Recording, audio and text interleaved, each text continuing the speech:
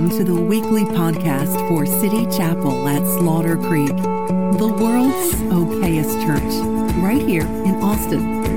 Get to know us better at citychapelchurch.com. We're so glad that you joined us today and hope you enjoy the message. If you have a Bible, turn to the Gospel of Mark. We're preaching from Mark, and I want to jump into that. Really thankful for Pastor Tom and Brenda that were with us last week. Did anybody enjoy Pastor Tom's message last week? Yeah, preaching on finishing well, and man, I thought he did well in that. It's good because he's a very different preacher from me. And so it's good for you guys to have different voices and different perspectives and some of the I love people that have lived a little while, you know. I love people that have been through some stuff. I enjoy just older men and women of God who've walked with Him for a while. I feel like we can learn a lot from them. And so I hope that you're taking notes last week as he was talking about how to finish well. But we are in the Gospel of Mark, chapter 3. If you can go ahead and put it up there on the screen. We're walking verse by verse through the Gospel of Mark. Those of you that are new to City Chapel, we've been here for a few months. And I don't know, is it going to be up there? Awesome. So, yeah, the first 6 verses. No. We're past that. We're on verse 7. We're going to start on verse 7. I guess she skipped 2 weeks ago. That was the issue. Cassie hasn't been here. Verse 7 starts off with these words, but Jesus withdrew. And I talked about this a couple of weeks ago, that there are 11 different times in the Gospel of Mark that it talks about Jesus withdrawing. And this word withdrew is used 11 different times of Jesus. And it's interesting, the different reasons for him to withdraw. In chapter 1, Jesus withdrew in order to pray, in order to connect with God, with his Father. But this time, he's withdrawing for a different reason. It's because people want to kill him. And so he withdraws from the city. Jesus withdrew with his disciples to the sea. That's the Sea of Galilee. I just thought, man, I don't know if I gave you the slide for the picture. Did I give you a slide for the picture of the Sea of Galilee? I had a picture set up. I don't know that I did. Oh, sorry. I think I forgot to give you that. No, I wanted to give you a picture, so I'm just going to have to talk through it for you. The Sea of Galilee, if you looked at a map, it's kind of like an egg shape. It's kind of an oval shape, Sea of Galilee, and it butts right up to Capernaum. So a lot of what's happening in the Gospels, especially the Gospel of Mark, happens in Capernaum. So Jesus is in Capernaum, and he withdraws from Capernaum to the Sea of Galilee. And it's actually almost like a bowl. The Sea of Galilee is in like a bowl. It's in this low area with these mountains or hills kind of all around it. So I did have a picture, so I'll have to, maybe next week I'll show you that, just so you can get a good visual of what's going on. But he withdraws to the Sea of Galilee, and then it says a great multitude from Galilee followed him. This multitude was from Judea and from Jerusalem, from Idumea and beyond the Jordan, and those from Tyre and Sidon, a great multitude. I talked about that a couple weeks ago, how we are the multitude.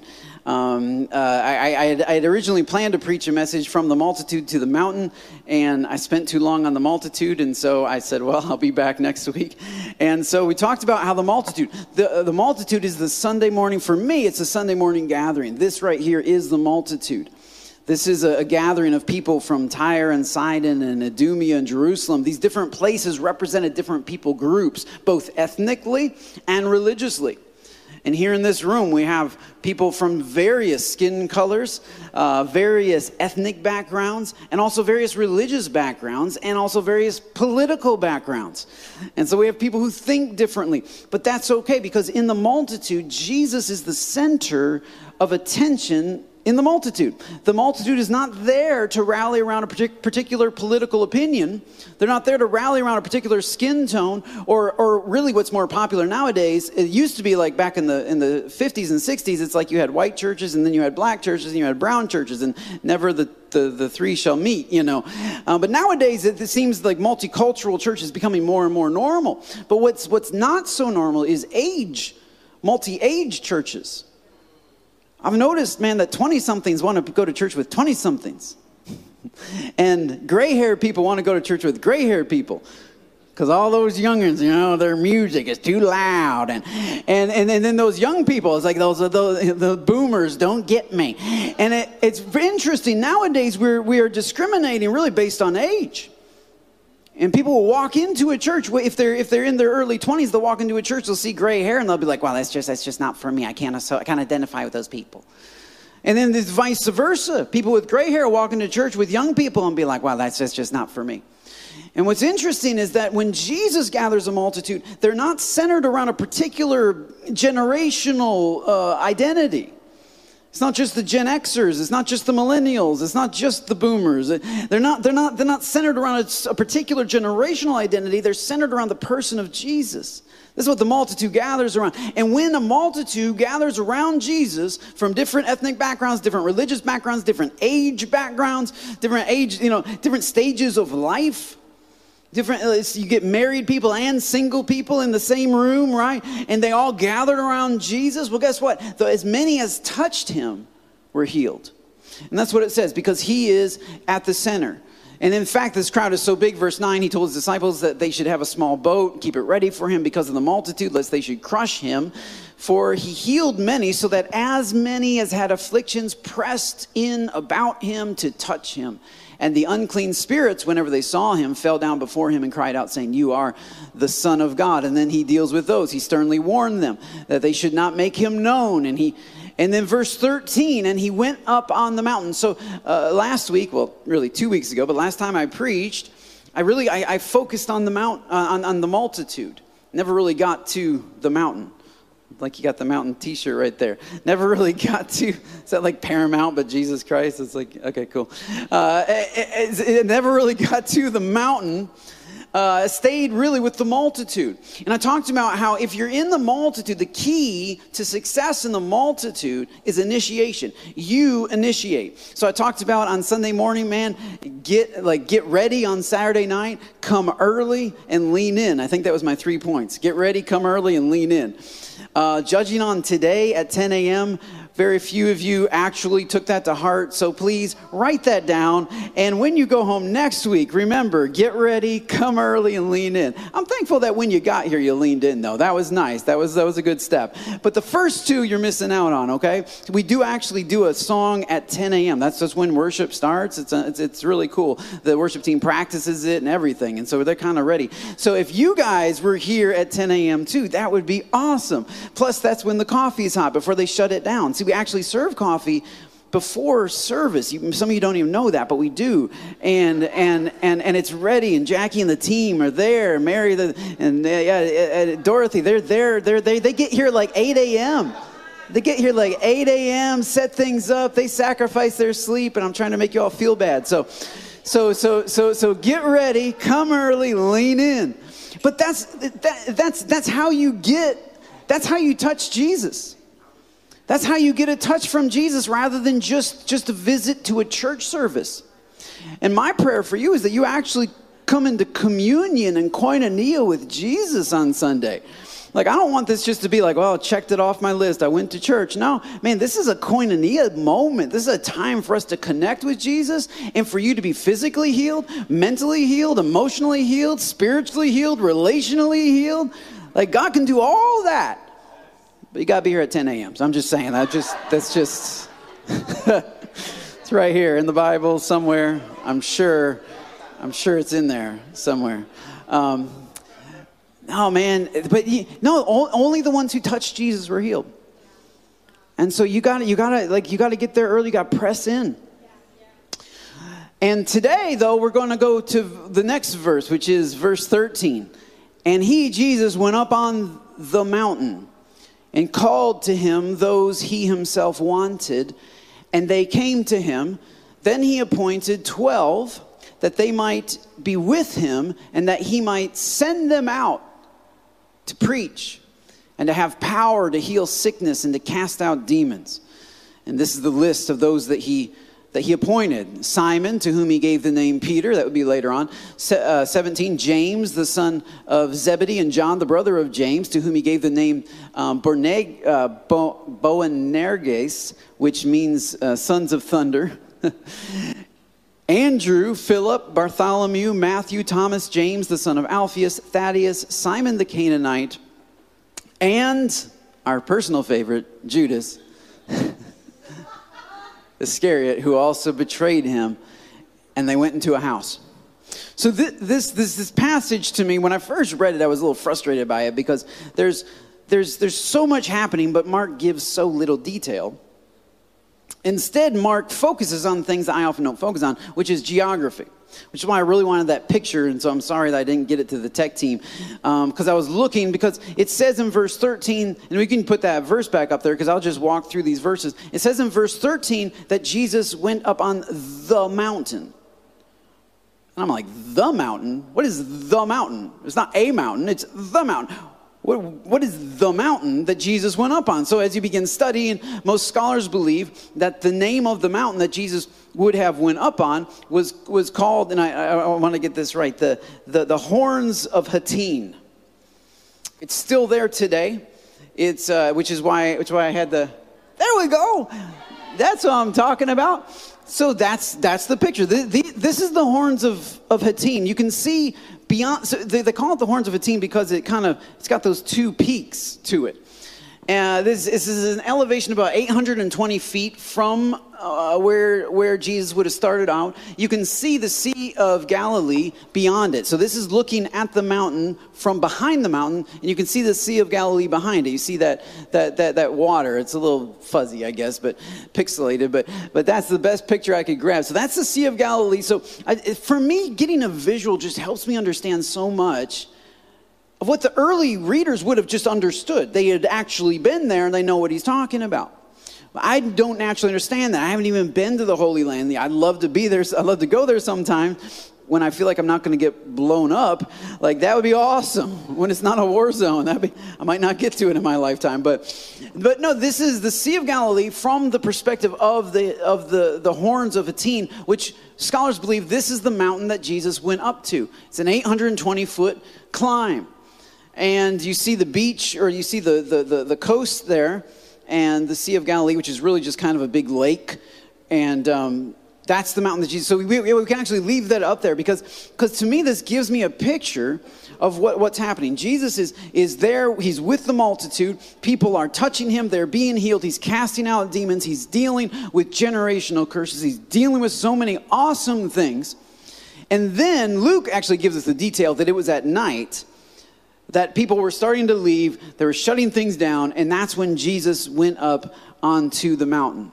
Jesus starts, it's about a 3.5-mile trek, and that's kind of the straight way, the shortest way. In fact, you can still take hikes on this today, because this is also believed to be the site of where Jesus gives the Sermon on the Mount in Matthew chapter 5. And it's believed that it kind of coincides with this story. That Mark doesn't touch on it, but after Jesus calls his disciples, that morning, people are coming back to him, and that's where he gives the Sermon on the Mount. So you can sort of see how they could all sit on this side and on that side, right? And they could all hear him project his voice. So it's just cool for me, the visual.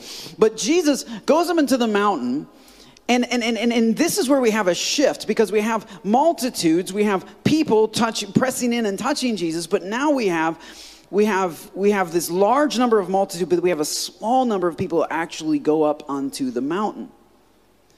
And this is what I feel like when God gathers a multitude, he doesn't gather a multitude just to heal them, just to deliver them. He does. Those are within his plans. But he's got next steps for them. And I feel like many of us at City Chapel have been in the multitude for a long time. We've never made the journey to the mountain. And I believe that God, right now, at the end of 2022, that God wants to challenge some of us to make a journey to a higher level than where we've been. That the multitude is good. There is healing that happens in the multitude. There is a touch from Jesus that happens in the multitude.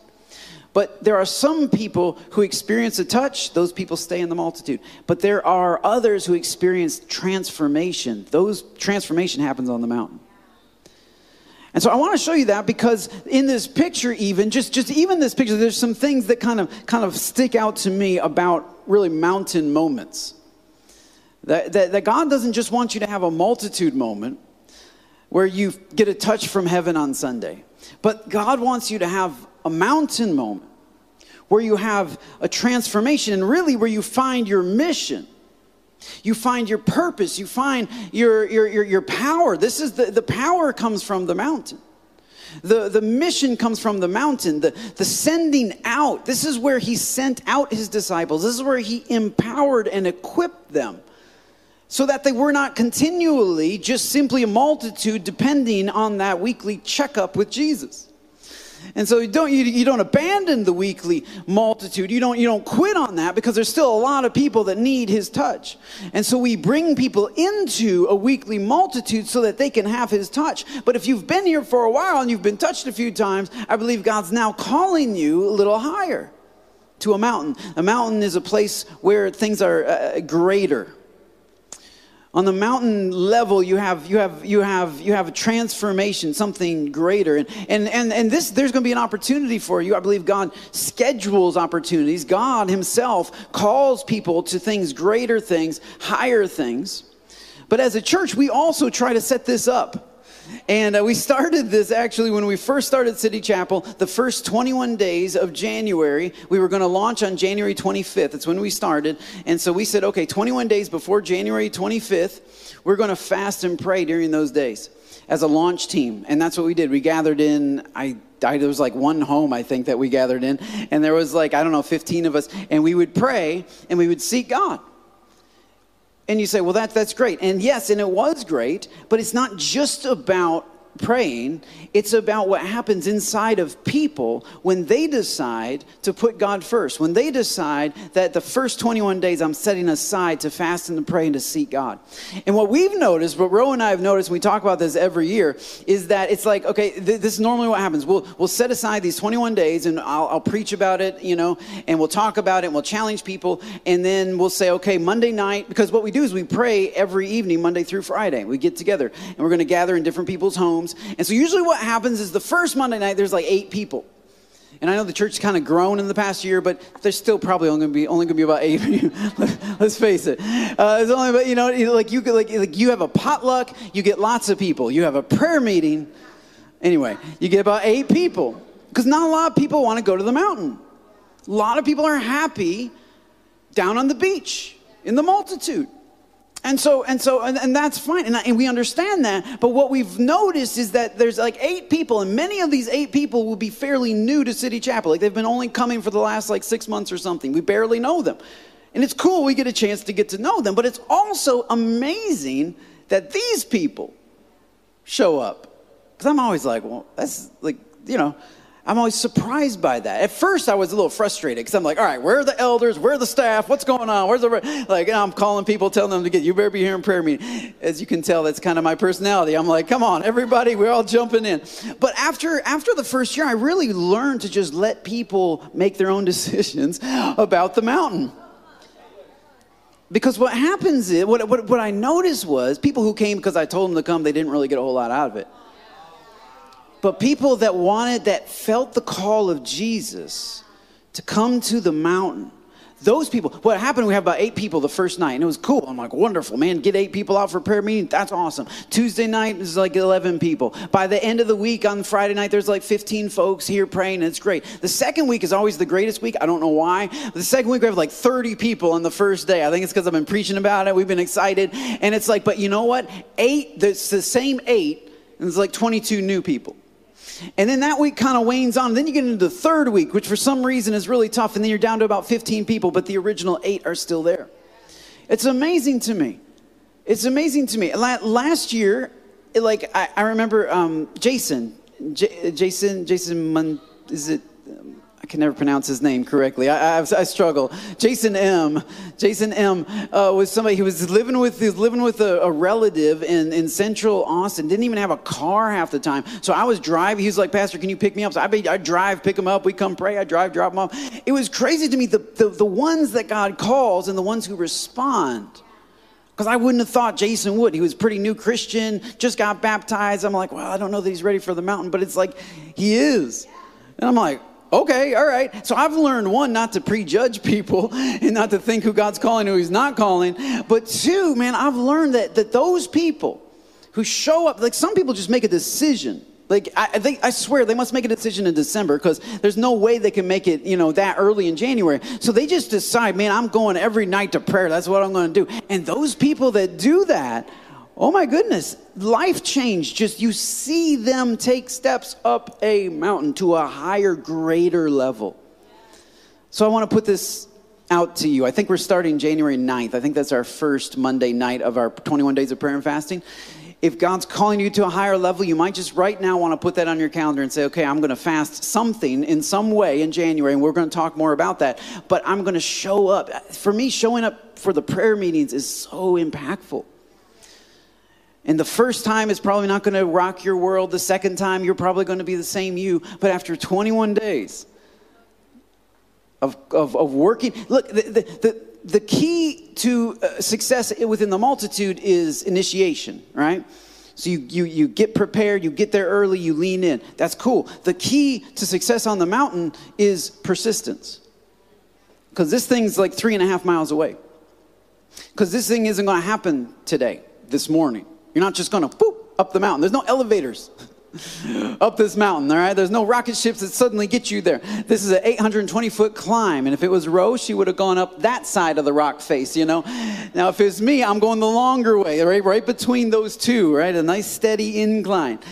We had, Ro and I, we were all by ourselves this past holiday. So the day after Thanksgiving, I said, hey, let's go on a date. We got the gift card. Somebody, for Pastor Appreciation, got us a gift card to Cheesecake Factory. And so that's cool. But also we get to go to the mall, which we never get to do because she doesn't like malls. But I love malls. And so we go to the mall on the day after Thanksgiving, which is the best time to go.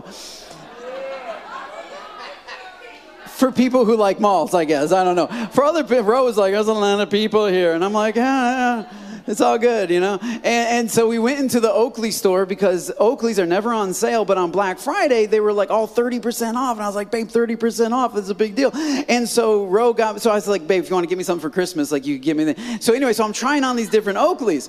And then like one of the, and so Ro is very personal. She's talking to people. So she gets connecting to the sales guy. I'm over there like trying on different stuff. And so I walk over, I'm like, all right, what do you think this and this? Like, I kind of like this lens, but it's a little different. And the guy said, oh yeah, that's our trail lens. That's what I think they call it, trail lens. And I'm like, okay, what's that for? He's like, well, like for when you're out on the trail, like biking trail or hiking trail. And I'm like, yeah, absolutely. I know what that's like. And Ro's like, he's never going to be on a trail. There's no trail for him. And I said, it's because I haven't had the right glasses, babe. I haven't had the Oakleys for the trail. No, I'm not going on no trail. Like, forget that. I want the trail look, but I don't want to be on the trail. You know what I'm saying? Like these shoes, these are running shoes. I'm not running in these shoes. I just like the look. And so, some of you Christians, man, you got the look, but you ain't never been on the trail. I'm just saying.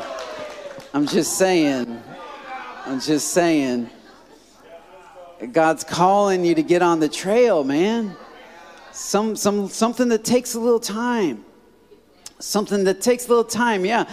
Yeah, and it's way cheaper too. You don't even have to pay $130 for the glasses. It's cheaper. It's cheap. It's more economical. God's calling us to get on the trail. And so if you feel that call, now if you don't feel that call, if you're like, I'm happy on the beach. Okay. Well, I have learned not to force people. I've learned not to drag people up the mountain. That doesn't work too well.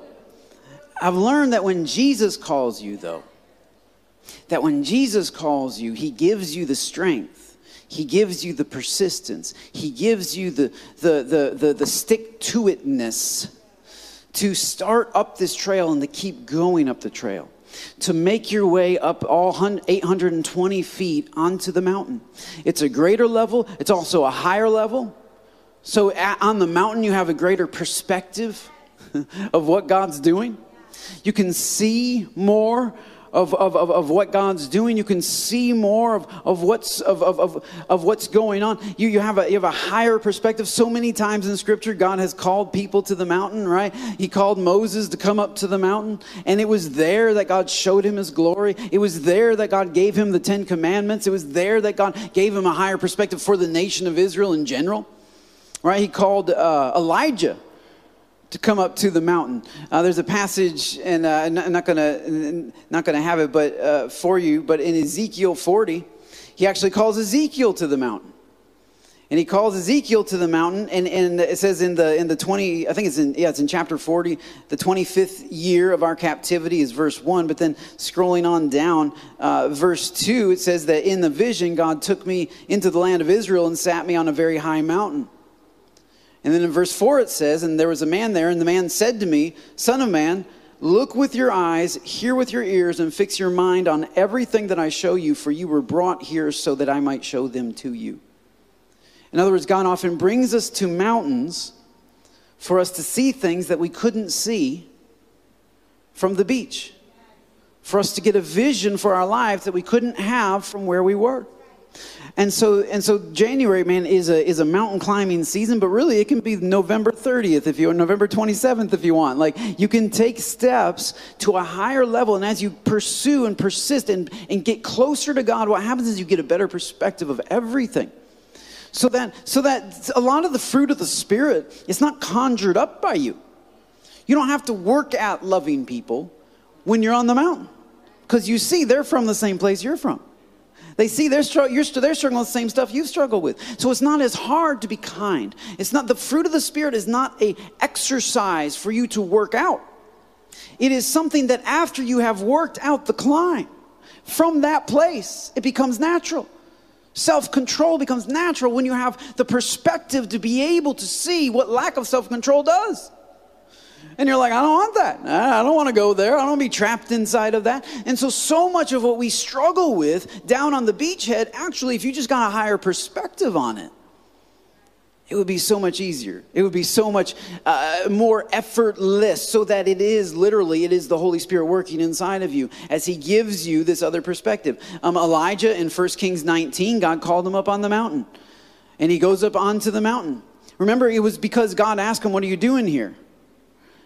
And Elijah said, man, nobody hates me. Everybody wants to kill me. I'm going to eat some worms. And God said, okay, go up on the mountain. And so Elijah goes on the mountain, and then God passes before him in a thunderstorm. And then he passes before him in this strong wind. And it causes all of these things to go in front of him. And yet he doesn't sense God in any of those things. And then he hears a still small voice, and that is God. So God will call us on the mountain to see things we haven't seen before, but also to hear things that we haven't heard before. And to have a new way of connecting with God. To have a new way of hearing from God. So why do I need a new way? Because the old way isn't working anymore. Elijah doesn't know why he's there. He's lost sight of his purpose. He's lost track of why he's even there. And God says, okay, you need to go on the mountain so that you can get a new way of hearing from me, because you're not hearing anymore. You're beat up by the world. You're beat up by your mistakes. You're beat up by people who are against you. You've spent so long trying to fight that you've lost track of the fact that it is a still small voice. It's not a tornado. And so sometimes he calls us to the mountain because it's quieter up there. He calls us to the mountain because there's less people. They're not as busy. Which is another point about mountains, is that mountains are also lonelier. They're lonelier places. There's not as many people on the mountain as there is on the beach. The multitudes are on the beach, but the mountain, there's not as many people there. Which means, and this is why we were talking about this recently in staff meeting, that it's interesting. You see some people and they get fired up for God, and they start walking toward the mountain, and halfway up the mountain they realize that people they really care about are no longer walking with them. And they realize, wait a minute, I thought I was going up the mountain, and yet these people aren't coming with me. And they love the world too much to say goodbye to people who aren't going with them. And so they reduce their level. They bring down their level of commitment, their level of holiness, their level of love for God, down to the level of those people who are around them and who they love, because they don't want to lose them. And yet Jesus tells us about this in Luke chapter 14, and it's not on the screen, but in verse 26, Jesus says, if anyone comes to me and does not hate his father and mother, does not hate his wife and children, does not hate his brothers and sisters, yes, even hates their own life, such a person cannot be my disciple. Now, he's not advocating hate. He's saying that based on your love for Jesus, you literally have to be ready to say goodbye to everybody else. You have to be ready to like Pilgrim's Progress, right? Like look at your wife, give her a kiss goodbye and say, honey, I'm praying that you'll come with me, but if you won't come with me, I'm going out of the city of destruction. I am going to the hill country. I am going to a place of life. And I can't make this decision for you. Pastor Harry said you can't drag people up the mountain. And as much as I want to drag my kids, as much as I want to drag my spouse, as much as I want to drag my parents, as much as I want to grab a hold of some people and just shake them, I can't do it. What I can do is I can go up the mountain myself. And I can pray for them and I can be kind to them and I can wish them well. But I will not stay on the beach with them. Because I have been called. Because I've heard a call from Jesus. I've heard a call from Jesus. And so I even in my own life, I have to leave behind parts of me. I have to leave behind ways of thinking and ways of acting and reacting and value systems. I leave those things behind. And the mountain is a bit lonelier. Because some friends that you had, some deep, close relationships, Jesus is hitting all the closest relationships that we could possibly have. And he's saying, look, none of them are more important than me. None of them are worth losing me for. And so you say goodbye. And there are some people now there's different people in different stages of life, right? And there's some people that, man, their kids are so far from God that if you sacrifice your walk with God in order to relate to your kids, you'll lose both. Nobody ever climbed up the mountain because somebody hung out with them on the beach. Nobody ever decided to change their life because somebody compromised their way into communion with them. That's not how that works. We all go up the mountain because we hear the voice of Jesus. And our response to Jesus, because sometimes our kids or our spouses haven't heard that voice yet. And that's okay. We're not going to judge them. We're not going to, treat them any different way. But for us, if you are hearing that voice, if you're feeling that pull, jump in, respond to it, take a step up the mountain. It is greater. It is higher. It is lonelier. But it is there that you find your why. It is there that you find your purpose. It's there that you receive power. We see here, as we continue on this passage, that if you can pull that passage back up, verse 13, that he himself went up on the mountain and called to him those he himself wanted. And that's key to the mountain. I said before that initiation is key to being in the multitude. Persistence is key to getting on the mountain. That's true. But the impetus or the reason why you're there to begin with is different too. People who are in the multitude are there because they have lack in their life, because they have need. If you didn't, you'd never come to church. If your marriage was always awesome, if your finances were always killer, if everything happened exactly the way you thought it should happen, you wouldn't need God.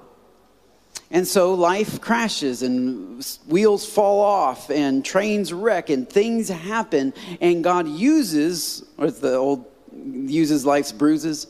It rhymes, so it must be true. He uses that as a means of saying, wait a minute, my life is not, I am not in control. There's something other than me. And for atheists, this ticks them off, They're real frustrated at this because they've decided, no, I am in control. And then their brain starts melting because they're not in control. They can't keep their children alive. right? They can't avoid disaster. They can't avoid disease. They literally, they're not in control. And the sooner you realize this, the sooner you're ready to receive from God. So people who come to the multitude, it's because they know their life's not perfect. They need God. And so they gather in the multitude because of need. But the mountain is different. You don't climb the mountain because of need. You climb the mountain because of a desire. Not that you have, but that he has for you. He says he called to himself those he himself wanted. And it's really important to remember that as God is calling you into the mountain, he's calling you to the mountain because he desires you. And I kind of mini preached on that last week. I don't know. It was supposed to be a communion time, and I kind of just started preaching on the fact that that the desire of a father is the impetus for the sacrifice of the son. His desire for us. That's the driving force. John 3:16, for God so loved, and then everything else happened after that. He so desired us. He so longed for us. His desire for us is the reason why he has called us higher.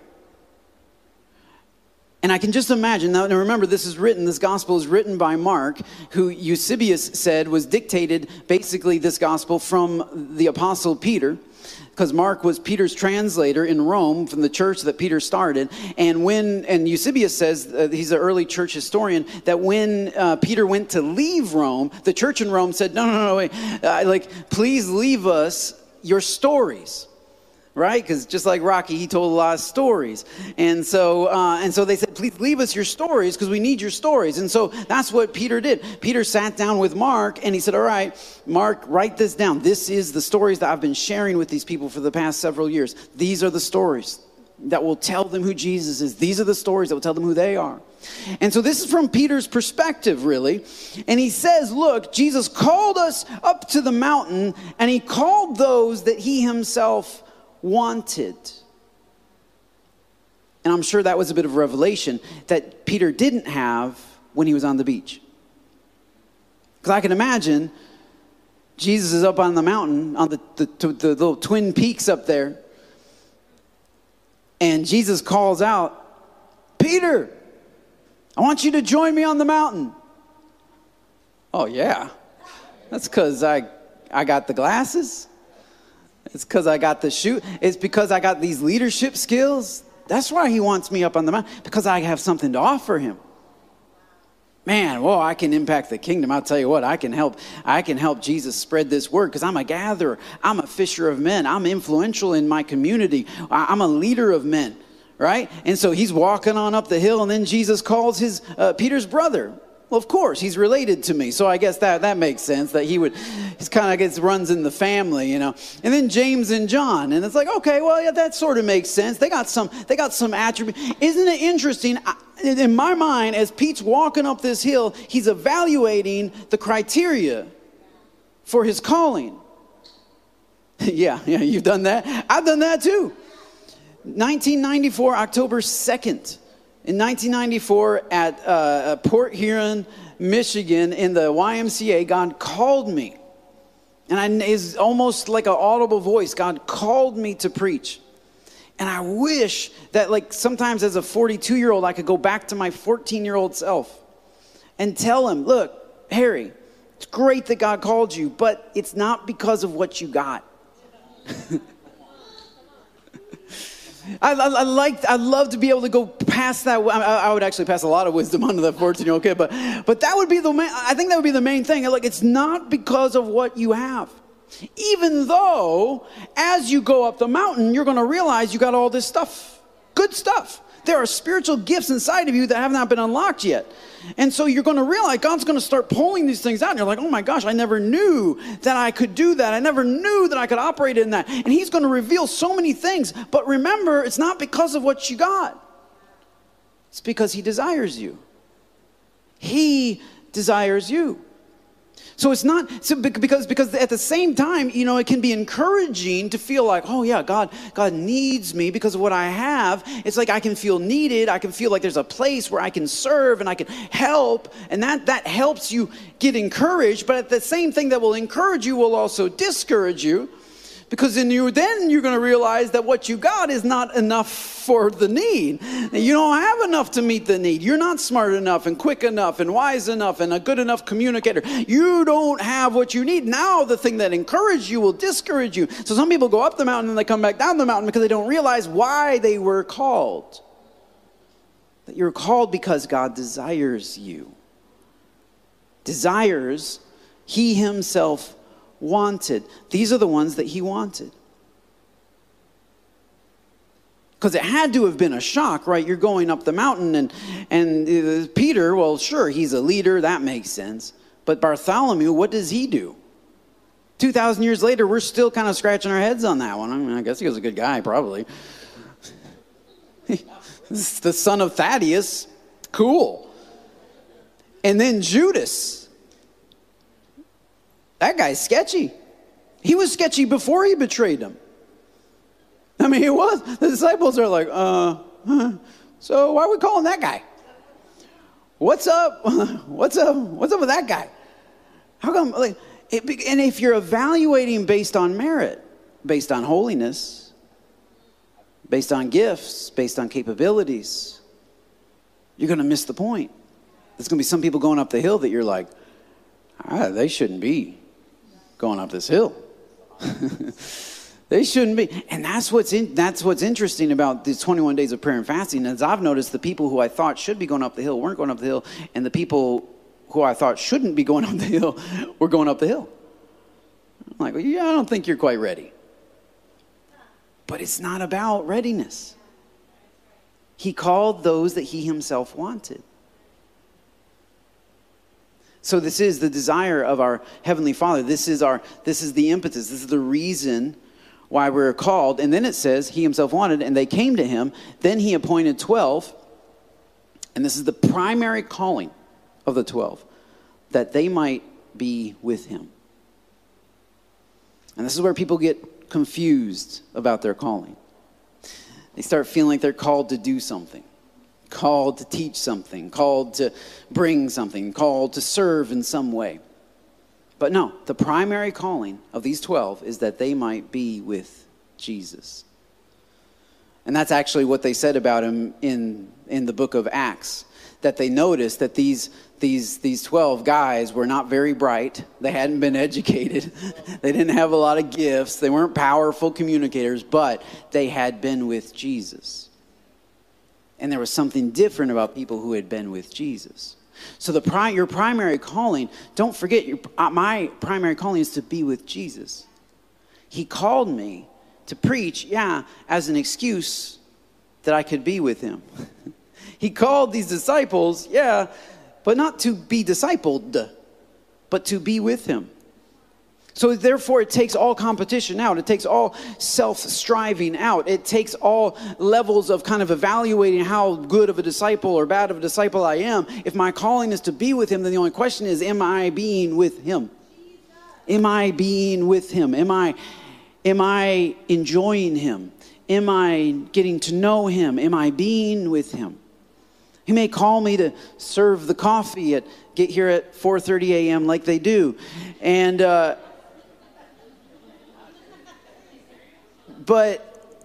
that's lovely. But am I being with Jesus? Because serving coffee is one thing and hot chocolate is lovely. But what the world needs is people who have been with Jesus. This is the call of every Christian, to be with him. This is the mountain. Mountain moments are moments with Jesus. When we are with him. He's calling you. He's calling you to be with him. You don't have to wait till January 9th to be with him. You don't. In fact, to be with him is not a multitude thing. You don't have to wait till Sunday. You can be with him Sunday afternoon. You can be with him Monday morning. You can be with him Tuesday night. This is our primary duty. And it's so easy to get distracted, especially the more you do for him, that you forget the reason he called you is to be with him. Which means you can stop doing things for him sometimes. If it's getting in the way of you being with him. By all means, stop. Just stop doing things and start being with him. Work on the exercise or the practice of being with him. This is the primary calling, is to be with Jesus, to sit with him, to read his word, to pray, to connect with him, to be with him. This is what the world needs. So he calls them to be with him, and then the purpose of being with him is that he might send them out. And this is why I say you don't find your mission among the multitude, you find your mission on the mountain. That as you are with him, he sends you out.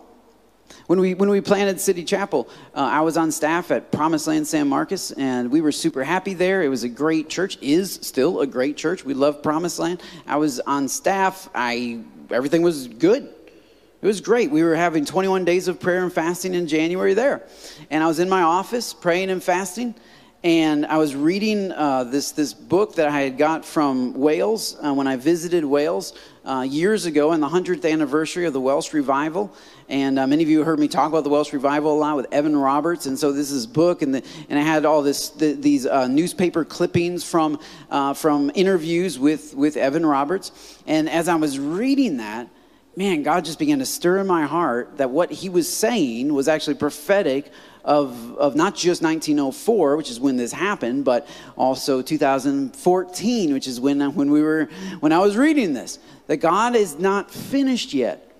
And that as comfortable as I am at a large church like Promised Land and the Promised Lamb, and as happy as I am with everything that's going on, that God is calling us to go to South Austin and meet in a theater and then a school, and then and God began stirring this inside of me, and yet I knew that there was a problem. Yeah, I was a good associate pastor because I'm really good at doing stuff. I'm great at getting stuff done. They used to call me the Hammer. That was one of my nicknames at Promised Land, because we're gonna put the hammer down. We're gonna get stuff done, right? And then my other nickname was the Dove. So that was the Holy Spirit, which I thought was weird. But anyway, it was all because this one lady, it was funny. It was an inside joke. So I was the Dove and I was the Hammer, which is kind of godly. I figure that's a good end. And so that's what made me a good associate pastor. But in order to be a senior pastor, you have to care for people.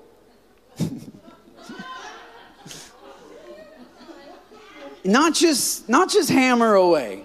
Not just go with the Dove wherever he's going. You don't care about people. Because that's in the word, pastor. It is to shepherd people, not schedules. Right? People. And so I said, Lord, you're going to...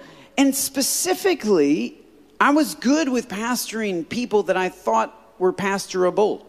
You know what I mean? Like folks that come in, good people. Like, I like sheep. I don't like goats. So I'm like, but yet I realized that if I'm going to go to South Austin, Austin is full of goats. There's just goats everywhere.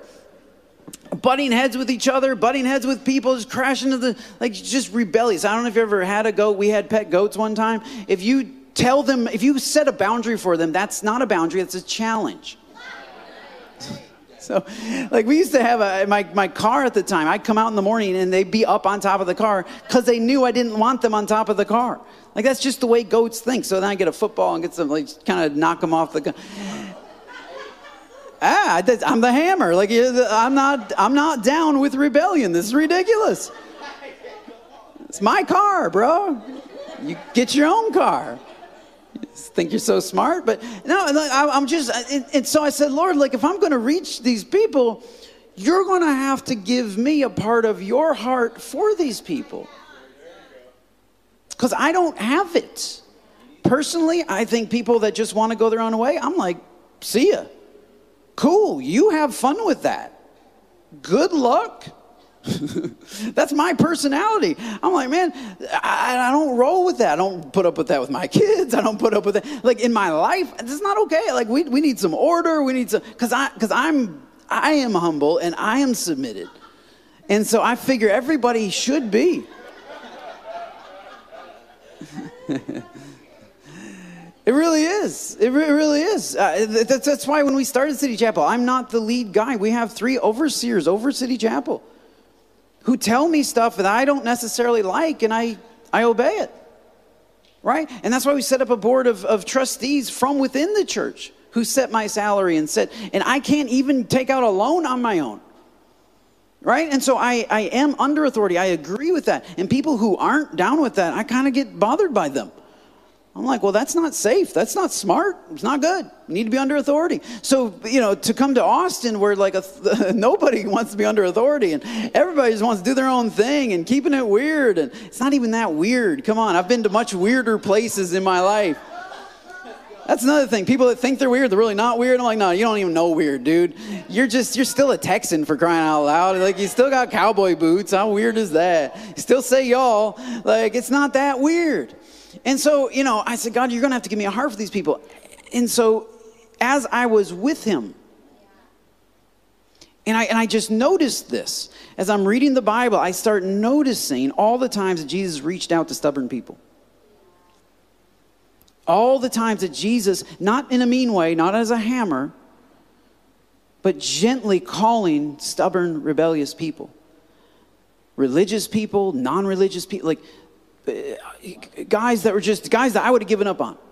Right? Herod, no. No, he's a jerk. We're not dealing with him. Yet Jesus extends these invitations. And it was not something I tried to do. It was something that naturally welled up inside of my heart, this compassion that God had for stubborn, rebellious people. And he just did it. And so I'm telling you from personal experience that when God calls you to a higher level and you realize you don't have what you need at that level to do what he's calling you to do, just say, let me be with you. And would you pass that off to me?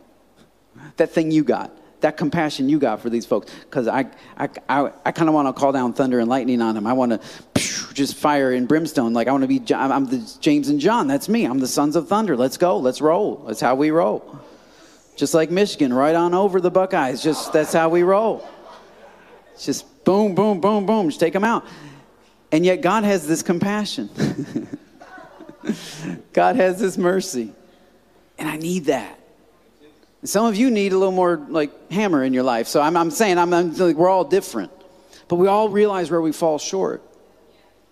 And if you're going up that mountain, you realize pretty quickly, I don't have what it takes. I got the glasses, but I don't have what it takes. I need you. And he'll share a bit of his nature with you. He'll share a bit of his compassion with you. He'll share a bit of his judgment with you if that's what you're missing. Like he'll share it with you, but it only comes by being with him. This is the call to be with him. And then when we are with him, he says that he gave them power to heal sicknesses and to cast out demons. Later on in Mark, I think we do have this passage. Mark, I think it's 16, if you have that passage. It sort of gives a bit of another way. Jesus says in verse 17, 18, he says, and these signs will follow those or accompany those who believe. In my name, they will cast out demons. They will speak in new tongues and they will pick up serpents with their hands. And if they drink any deadly poison, it will not affect them or hurt them. They will lay their hands on the sick and they will recover. And so I want to encourage you that the mountain isn't just sacrifice and heavy and, man, there's a lot of awesome power on the mountain that's waiting for you. That's waiting for you. He says, in my name, they will lay hands on the sick and they will recover. I was going to preach this 2 weeks ago and I never got around to it because I spent too long on the multitude. But Sunday night we went to sleep and Monday morning, that next Monday, I woke up super early to this loud banging, crashing going on in Madden's bedroom. And so Ro was up. I wake up and get some pants on and I walk in there and Ro was dealing with Madden's dog. Bolt is his name from the cartoon. And Bolt, I guess, was having a seizure or seizures of some sort. He was like pooping all over the carpet. He couldn't stand up and things were not well with Bolt and we didn't know what was going on. So Ro was cleaning up, and calling the vet, and this is like, 6 a.m. or something, just not when I'm normally up. 7:15, okay. So which on a Monday morning is really, really hard for me. So I'm like, okay, what's going on? And she's like, I don't know. He's like having seizures. I don't know why. And he's drooling everywhere. And it's weird. We've never had anything like that with him before. And he's a couple of years old. And so we didn't know. And so Rose like, I got to take care of the horses and then I'll come back. And so she texts our prayer team, by the way, if you have any prayer needs, call us, text us. We have an awesome prayer team that'll start praying immediately. They're up at 7:15, so that's awesome. Glad somebody is. And so Madden's sitting there with Bolt on the floor, and she's trying to keep him comfortable. And so I'm there in the bedroom, and I remember this passage. Jesus said, and this is the word of God, that those who follow me, those who believe in me, these signs will follow them. They will lay hands on the sick. In my name, they will lay hands on the sick, and the sick will recover. And so I walked into Madden's room, and I said, have you guys prayed for Bolt? And she said, yeah, Mom prayed. And I said, great. And I said, I'm sure Mom's praying right now, and she's doing horses and stuff. And I said, this is what the Bible says, that those who believe in Jesus, that they will, in his name, lay hands on the sick, and the sick will recover. I said, do you believe that's true? Because that's really important, that faith connects with it. I believe it's true. I believe the Bible is true. I just do. It says that I'm forgiven of my sin, that if I call on the name of the Lord, I will be saved. I believe that is true. I believe I am saved. I believe my sin will not be held against me. And that's a much bigger thing than healing. Because I am some evil. I have been an enemy of God. Enemy of someone who died for me. That's even worse. So it's a big deal to believe that I am forgiven. And so if I can believe that, this is much easier. And so I said, well, I believe it's true. And so I put my hand on Bolt's head and I said, in Jesus' name, recover. And Bolt started kind of moving around like he wanted to get up. And I was like, whoa, not right now. Probably because of my lack of faith. But I was thinking that if he got up and like pooped everywhere, I didn't want to be the one to clean it up. Ro was not around. So you gotta wait. You gotta time these things, man. When you have kids, some of you have kids, you'll understand. You gotta time this stuff. If there's gonna be an accident, it takes two of you to conquer it, right? I was waiting for some backup. So I said, let's just keep them calm. Let's keep them on the ground, on the floor, keep them calm. Let's see. And so Ro comes back in about 20 minutes, and then Ro was like, well, let's see if he'll get up. And he jumped right up and ran downstairs, and he's ready to go about his day. We were talking to the vet. We don't know what happened. And it's just kind of, it's weird. And then the very next, it was Tuesday. Micah came down with this super sore throat, and he got this bad fever. And some of you have seen the flu going around. It's kind of a mean one. And so that night, Ro had been praying. Others had been praying. And I just went and sat on his bed, and I said, this is what the Bible says. In my name, they will lay hands on the sick, and the sick will recover. Like, do you believe this? Yes, I believe it's true. Okay, well, in Jesus' name, recover. And I said, tonight, like you wake up in the morning, your fever will be gone.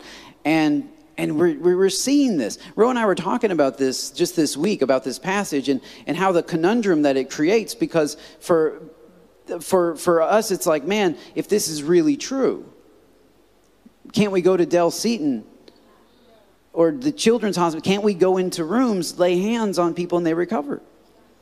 But we're not doing that. Is it because we don't have enough faith? Is it because we don't believe? Or is it because that's just weird? Because we get arrested? Like, is it social boundaries that stop us? Is it, look, why are we not doing this? And the only thing that I can come up with is I think eventually God wants his church to do that, but we're currently not doing it in our own homes. And he doesn't want you to do something at Del Seaton that you're not willing to do in your own living room. And so I want to encourage you, if you're on the journey to the mountain. Now, if you're not close to God, then okay, that's fine. Call the prayer team. We'll pray for you. But I'm telling you, if you are on the journey to the mountain, I want to encourage you to start taking authority of your own living room and your own bedrooms and your own spouse. That when she gets sick, you read the word of God, you lay hands on her in the name of Jesus, not on your own power, but based on the word of God, recover. Recover now. Recover immediately. And you say, well, I don't know if that's going to work. That's called faith. Is the Bible true or isn't it? Is it real? Does it apply to our life or doesn't it? Like at some point we have to decide. And so I know many of us would rather just live with if God wants to do something, he'll do something. Okay, that's lovely. That's not what Jesus told them. Jesus didn't give them power to believe that whatever happens just happens for a reason. And there is, you read a little further in Scripture, and there is a sickness that leads to death. Apparently, that one doesn't get healed. Right? And there is a sickness for the glory of God. And there are different kinds of sickness. So it's not like every single sickness is healed. But I just wonder if we're missing the benefits of the gospel. If we're missing the benefits of the mountain because we just aren't willing to put faith in it. And for me, it was a testimony and a strengthening of my children's faith. Because I believe the word of God. And I think they do. I hope they do. But I believe because I have seen him move in powerful ways. I believe because faith is the substance of things hoped for, and it is the evidence of things unseen. And I have seen and I have felt and I have experienced. And if I hadn't experienced and I hadn't felt and I hadn't seen, then I probably would not believe as strongly as I do. And that's why I'm not mad at people who don't believe anymore. Because they haven't yet experienced what I've experienced. And if they could see healing, if they could see the power of God, and I believe God wants to do that for all of us. He wants to stir up our faith. He wants to show us evidence of reality. And so I encourage you. Sickness crops up, the flu pops up in your home. Don't just check out and be like, well, I guess we got to wait 7 days until it's over. Maybe you do. Maybe you can deal with it immediately. Not because you don't have NyQuil, but because you want to see the power of God in your life. But because you want to give God an opportunity to show himself faithful, to strengthen your faith. Because let me tell you, that helps you go up the mountain a little more. These moments of actually his word coming true in your life, it helps you move forward and say, okay, well, if he can do that, I guess he can do other things too. I guess maybe he can deal with generational curses. I guess maybe he can deal with habits that have been stuck in my life forever. Maybe he can deal with addictions. Maybe I can lay hands on myself and tell myself to be encouraged. Because discouragement is hard to shake, but maybe he can deal with my discouragement, with my fear, with my anxiety. All right, maybe it's more than skin deep, but if he can deal with the fever overnight, which Micah woke up without a fever, if he can deal with the fever overnight. And I checked in on him in the middle of the night to see how he's sleeping. He's sleeping good. I'm like, all right, good, the fever's gone. But I'm not saying you got to have super Benny Hinn faith. Many of us don't have that. I don't have that. I'm like, okay, so this is what the Bible says we're going to do. And that's where you start. You start with the childlike faith that says, well, I've never seen this before, but he says he'll do it, so I believe he'll do it. Let's go for it. Let's pray. And I believe that he will. Would you stand with me? And I just want to pray over you as we leave, that wherever you're at on this journey, if you're on the beach, if you're moving up the mountain, that you take that next step. In fact, man, if God's calling you, if you feel like God's calling you in this season to take some steps, would you just raise your hands right now just to receive from him, receive his power and his grace and his help up this mountain? Because it's not of your own strength. He hasn't called you because you're good enough. He hasn't called you because you're capable or he wants something from you. No. He's calling you because he desires you. And so, Father, in this season, and we're all in different seasons, absolutely different seasons. But Lord, for those who are in this season where they're feeling a draw higher, it's like that old hymn that says, my faith has caught another sound, the song of saints on higher ground. Lord, lift me up and let me stand by faith on heaven's tableland, a higher plane than I have found. Lord, plant my feet on higher ground. Lord, for those that you're calling higher, I just bless them right now in the name of Jesus, that you're going to strengthen them. You're going to give them the longevity. You're going to give them the persistence. You're going to help them move forward and in this 3.5-mile trek up this mountain. And as they're walking, you're going to start explaining some things. You're going to start explaining your desire to them. They're going to start realizing how much you really do love them, how much you really do desire to be with them. Lord, I bless them. They're going to find space in their day to spend time with Jesus. They are going to be with him. They are going to be affected by him. They are going to receive some of his nature, his compassion, his love, his truth, his justice, his desire for the nations and for those around us. Lord, we will be with you. We make a commitment to be with you. And then, Lord, I pray that you would give them power. Give them the power to, deal with accidents like snakes biting them. Give them the power to deal with actual demonic powers in their own home. They can't cast out what they're inviting in. So as they stop inviting these things in, that you're going to give them power to recognize them and to cast them out in the name of Jesus. And you're going to give them power over sickness and over diseases. That in your name, not in our own name, but in the name of Jesus, we will lay hands on the sick within our own homes, that our homes will experience divine healing, divine miraculous healing. And as we see it in our living rooms, then we'll take it further beyond that. But Lord, may we see it in our own homes. May our kids grow up to know that there is a God in Israel, there is a God in heaven, there is a God who is powerful. And may we see that for us, stir up our faith, Lord, in Jesus' name. Amen. Amen. All right. Thank you for coming to church today. I'm so glad you did. Have a great day, and go Cowboys.